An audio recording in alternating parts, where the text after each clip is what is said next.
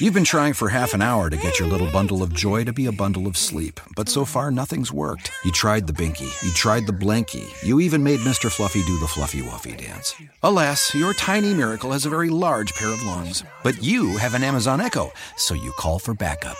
Alexa, call Mom. Calling Mom. And just like that, Grandma to the rescue. Hi, baby. Grandma's here. Alexa, thanks. Anytime.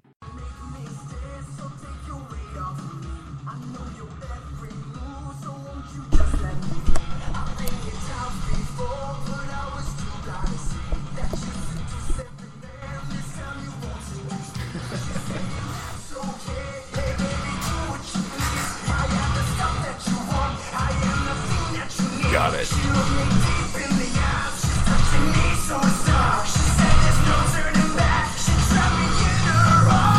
What's up, everybody?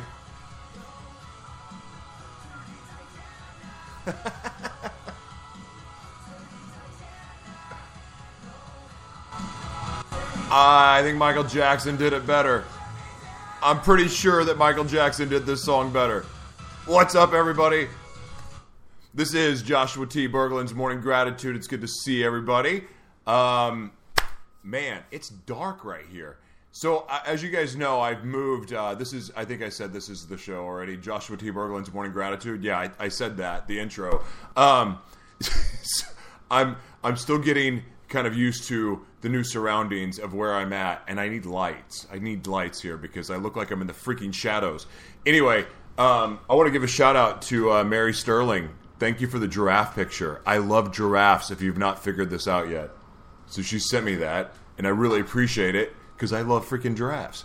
We have a good show today. I just want to give a shout out really quick. Everyone listening on iHeartRadio, on Spreaker, on Spotify, on Google Play, on iTunes, and TuneIn Radio. And, of course, welcome to everyone listening and watching on YouTube and Facebook. What's up, everybody? Hi, Bonnie. Good to see you. Jim Weaver, my man. Good to see you. Heather, good to see you. So, what is going on here? Okay. So, as I said, this is Joshua T. Berglan's Morning Gratitude brought to you by Anton Jae. Are you looking to create predictable, sustainable income? Anton Jae will make your business better and you get the credit. If you or someone you know has a business who is not meeting its potential and does not have the infrastructure to support its growth, please call 619-394-6725. Anton Jae has been described as guardian angels because they fix the past and safeguard the future. On today's episode, the world's mayor interviews Samuel Hunter. Samuel Hunter is an actor, writer, and poet born in Jacksonville, Jayville, Florida. He recently released his debut poetry book titled Weather Through Death on Amazon. Wow. Detailing and expressing the pain and depression he experienced while struggling in L.A. and during his return to Florida. Samuel will be playing... L.A. has a tendency to make people depressed. Samuel will be playing 16-year-old Charles Greenlee in the documentary film The Groveland. The Groveland 4, airing on WUCF-TV June 25th. That is WUCF-TV June 25th. The Groveland 4 were 4 young black men who were wrongly accused of raping a 17-year-old white woman in Lake County, Florida in 1949. The station aims to have the broadcast get picked up by PBS for nationwide distribution. I also want to give a shout out and a special thank you to our friends at Fundwise Capital. You may have heard of them. That is, they are affiliated with Mr. Grant Cardone himself.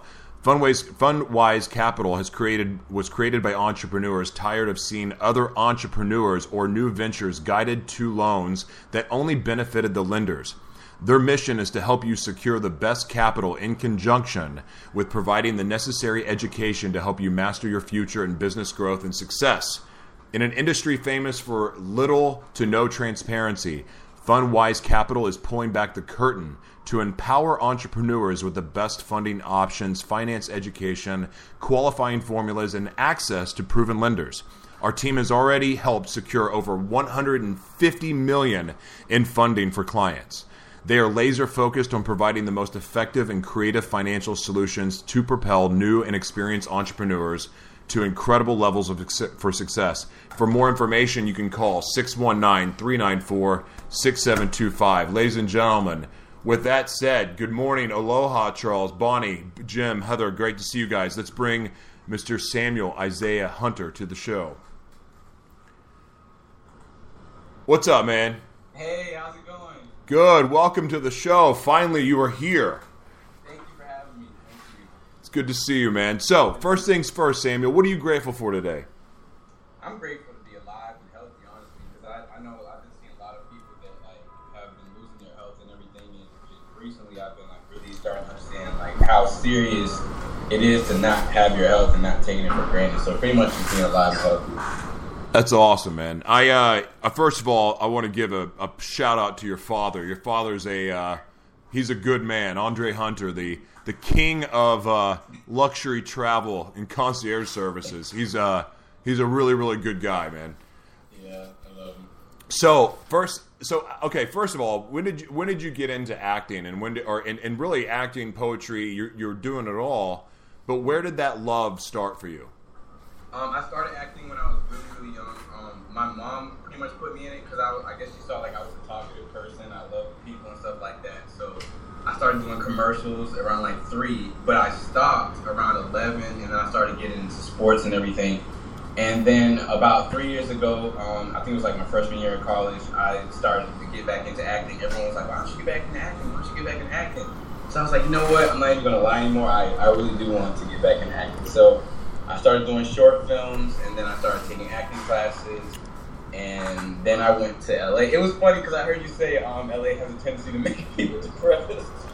It can be that, and I feel like that. I went to acting school there for a year, and that whole time of me being there, I feel like I needed a new way of expressing how I felt on the daily, other than acting, because it comes project to project, and then I just started picking up poetry, and I was like, wow, this is a different way of expressing. For sure. So, tell me about your poetry style. I don't know if you want to read a piece of it or something, but everyone has a different idea of what poetry is, and and when I think of poetry, it's often thinking of stuff that they wrote in the 16 and 1700s, not something that would be modern day. Describe modern day poetry to us.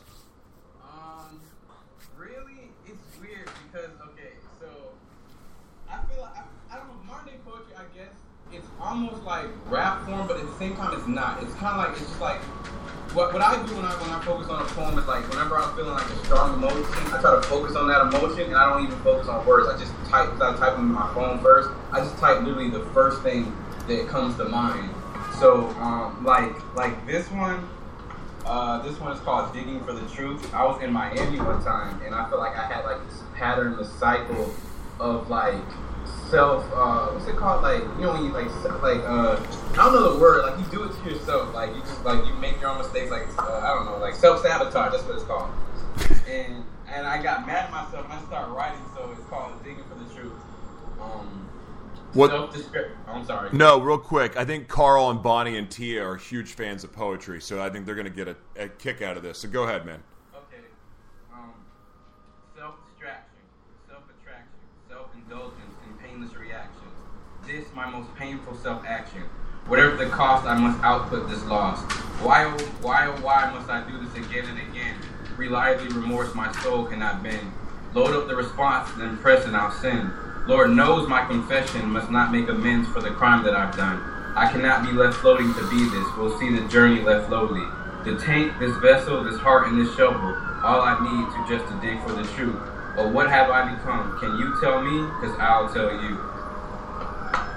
So that was one. This one was actually in my poetry book, but into that. I like the cover. Will you show that again? Oh yeah. That's awesome. Weather Through Death. God, that seems so dark. What was? Yeah, it is pretty dark, but it has a light. I don't know. It has a light at the end of the tunnel. I guess it kind of shows me breaking through all of the emotion. And forgive the sounds of sirens. I live in downtown San Diego, and I guess someone decided to, need an ambulance. God, it's loud. All of a sudden now I feel like I'm in LA with the nonstop helicopters over my house. Oh man, West Hollywood is like all day. Like I'm trying to take a nap. It's noon, and there's helicopters and sirens. That's exactly what I was there. A helicopter spotlight actually flew over me one time. Oh my gosh, man. Well, first of all, I love that poetry. But so, what about L.A. and that experience?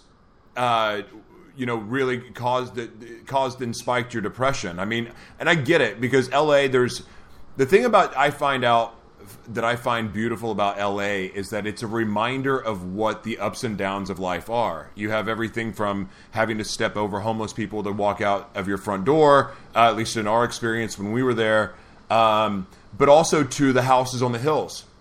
Yeah. Hey, Charles, I'm not making fun of L.A. I love L.A. I'm just saying it's a reminder of you have the house on the hill. That means you've made it. It's symbolic for the being on top of the world.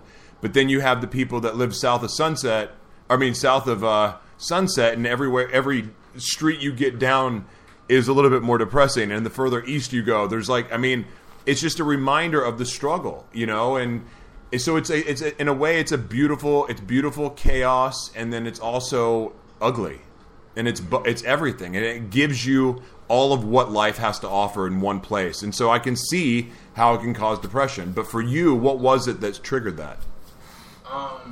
It was really, the first thing was going there. I felt like I was 20 at the time, I'm 22 now.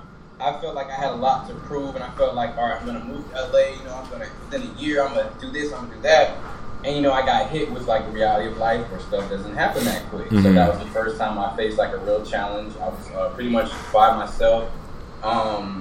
It was that feeling of, like you said, like there's like a lot of homeless people, and it's just like kind of depressing. Like you help to the best of your extent. Like you give out like a couple dollars here and there, you give food, but at the same time, it's just like it sucks to see people like that.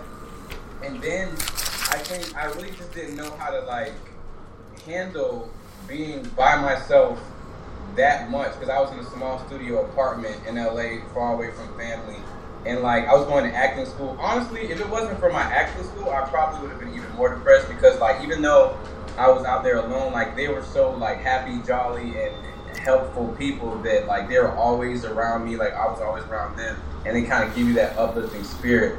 I think more than anything, it was just being alone and having that reality check. I had a couple moments where I thought, like, I was shifting off of my purpose with God, like, maybe I messed up, I missed my turn. Like it was pretty much like that in that area, like thinking I missed my turn, missed my purpose, and it started going downhill from there. Yeah, it's funny when you kind of get away from what God. It's not funny actually, but when you get away from God's purpose for your life, and how many, dead ends like it can take you down, Yeah. And it is a reminder though of how quickly that you should get back on it. But some of us choose to be hard-headed like me, and it can take a little bit longer, But yeah, I get that totally. And so, where did the inspiration? I know, like you've gone from this. Like, so what was the final straw that made you move back home to Florida?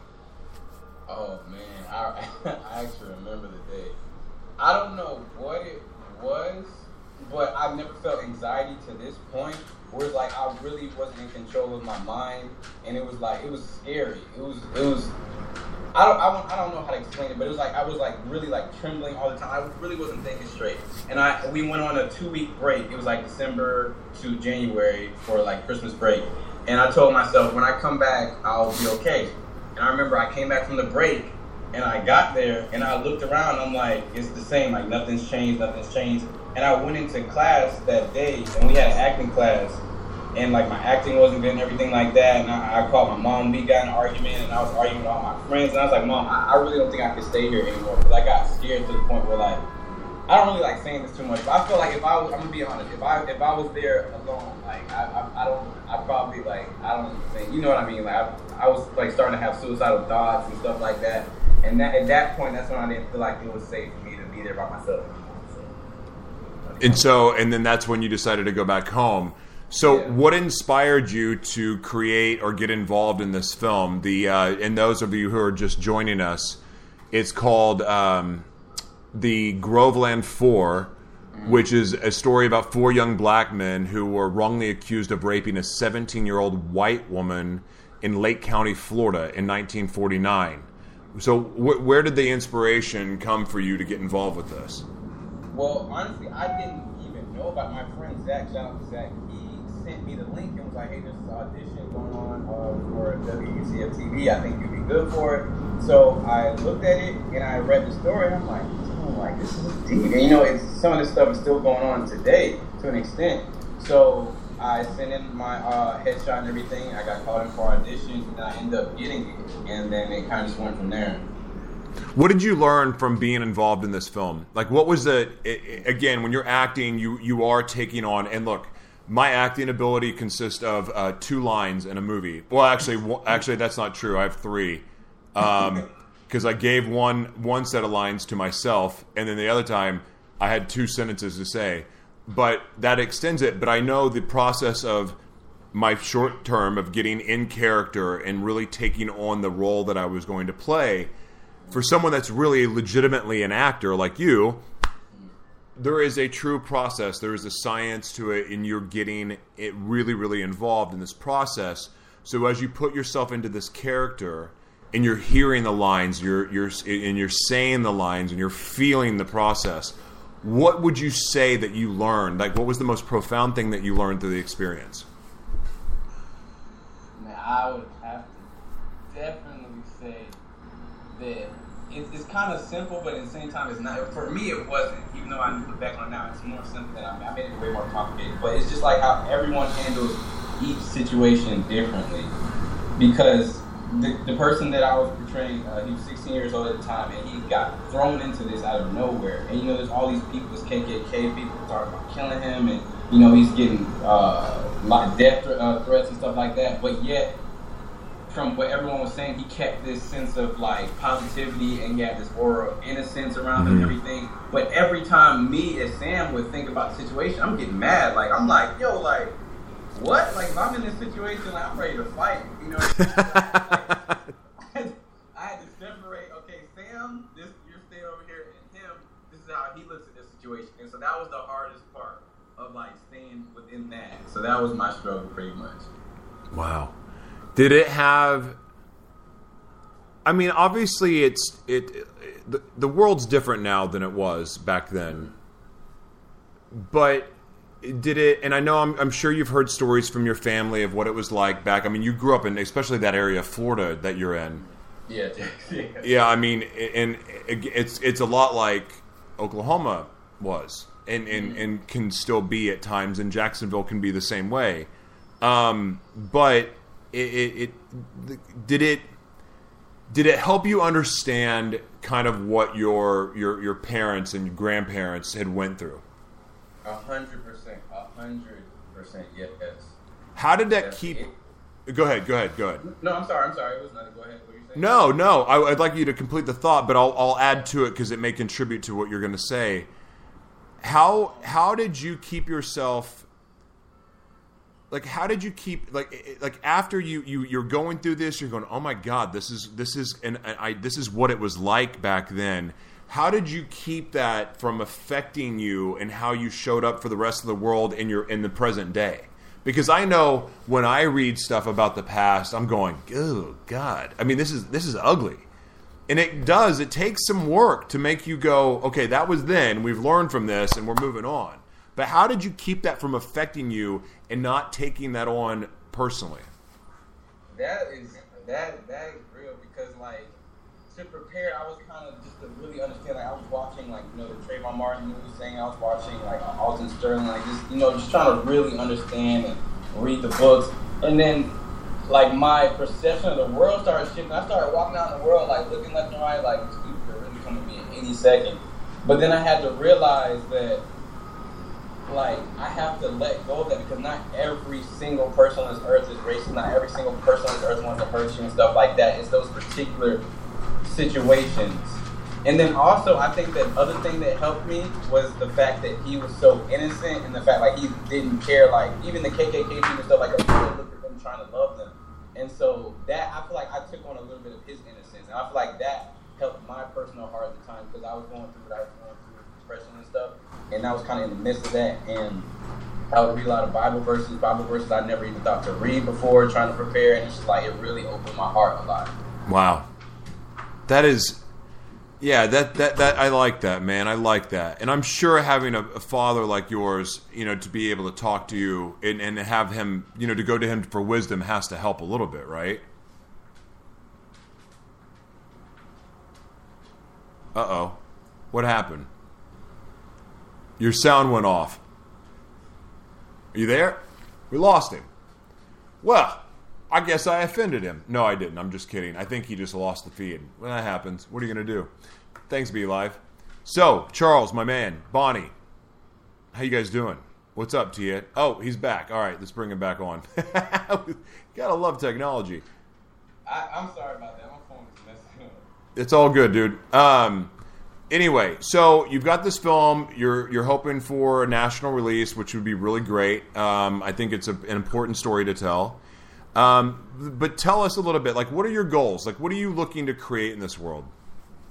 Well, one of the main things I want to do is I want to keep doing films that, like, have the power to impact people. And like kind of like, have you ever watched Fruitvale Station with, like, Michael B. Jordan? I don't watch TV. I'll go down the street to watch a game, but I really don't watch TV at all. So no, I don't know. I don't see it. Yeah, I'm pretty much the same way. Like, unless I go online, like I binge watch a show later. But Fruitvale Station, it's like this movie about this like black guy who ended up getting shot by the police. Same thing. I don't want to keep doing those type of things. But I just want to do stories that kind of like, I don't know, that people can really relate with, even if it's not like centered around like a black injustice or something like that. Just any type of powerful story. It doesn't have to be anything specific. I really want to just keep doing films like that. And I really want to use, like, right now I'm trying to use this time to work on, like, my people skills, my heart, and, helping people and stuff like that. So when I do get that platform, it's like a raised position of what I'm already doing. I found that in the sermon one time, so that, like, when I get there, like, I'm able to, like, make an impact in the world, like the Will Smiths, like the Oprahs. Like, I want to do something like that. For sure. So you mentioned Bible verses before that kind of helped you get through, or Bible verses that you sought out to help you get through that time of, just that place that you were in. What Bible verses were they, or just give us one if you have one off the top of your head. I'm trying to remember the exact Bible verse. I remember what I searched was like any Bible verses that had to do with the heart. Mm. So it was like, there's the one, there's Proverbs 3:5, like, trust in the Lord with all your heart and not lean on your own understanding. But I'm trying to remember the exact, I'm going to be honest, I can't remember I haven't looked at them in a while, but there were like, there's like this website called Bible Hub where you just type in like whatever subject and like all the Bible verses come up. So I would read them out, I printed them out, I put them on papers, and like afterwards I kind of got rid of everything just so I could kind of like let go of all the experiences, but like in the midst of it, I was definitely reading those every day. Oh, this is cool. I just pulled up the website. All right, I'm going to check this out. Well, awesome, man. So I love that. Let me ask you this. What do you do to prepare your mind every day for what you're trying to take on? Like, what do you have a morning routine, or what do you do to build up your armor every day? I'm not going to lie. I don't have like a complete morning routine, but I've been trying to get into, my friend has put me onto meditating more, and I've done that probably like once or twice a week, and it really helps me. I have a tendency to like think like all over the place, so it helps me like come to the present moment. Like sometimes, like even now I'm trying to like watch my breathing and stuff like that, so I'm trying to get into that more, but other than that I don't have like a solid thing yet. I think a morning routine is probably the most essential thing to my survival and keeping me from it is every day. Every day it's the most important thing I do because it sets the tone for everything else that I want to create, and it reminds me of that. Sometimes that noise in the back of my head is just noise. I don't have to listen to it, So I if you're willing to take some advice or wisdom from an old man, start a daily morning routine, and it'll transform your life for sure. Okay. Well, man, Samuel, I really appreciate you for coming on, man. I appreciate you allowing me to change the time. I had an emergency business meeting which was actually a good business meeting, but I needed to push this back. But I'm very grateful for your time. And, do you have any last words that you'd like to share with the audience? First, thank you for having me on here. I really appreciate it. It's my pleasure, man. I think if anybody is like ever going through any type of depression, anxiety, like you feel like it's like the end of the world, trust me, I've been to that exact point. I'm not gonna lie. But if there is hope, and search for that one person who understands you and is willing to listen to you and cling on to them, and you're gonna get through it, and try to pray every day, and everything's gonna be okay. Amen to that, brother. Well, listen, I appreciate you so much. Thank you so much for coming on the show. Thank you for having me. Have a good day. All right, God bless, man. Thanks. God bless. All right, guys, that's it. Short show today. But thank you guys for all your support. Bonnie, Heather, Charles, Mary, Carl, all of you guys. Thank you so much for joining. It's really good to see you. Listen, make it an awesome day today. And we'll be back tomorrow. Thanks. God bless.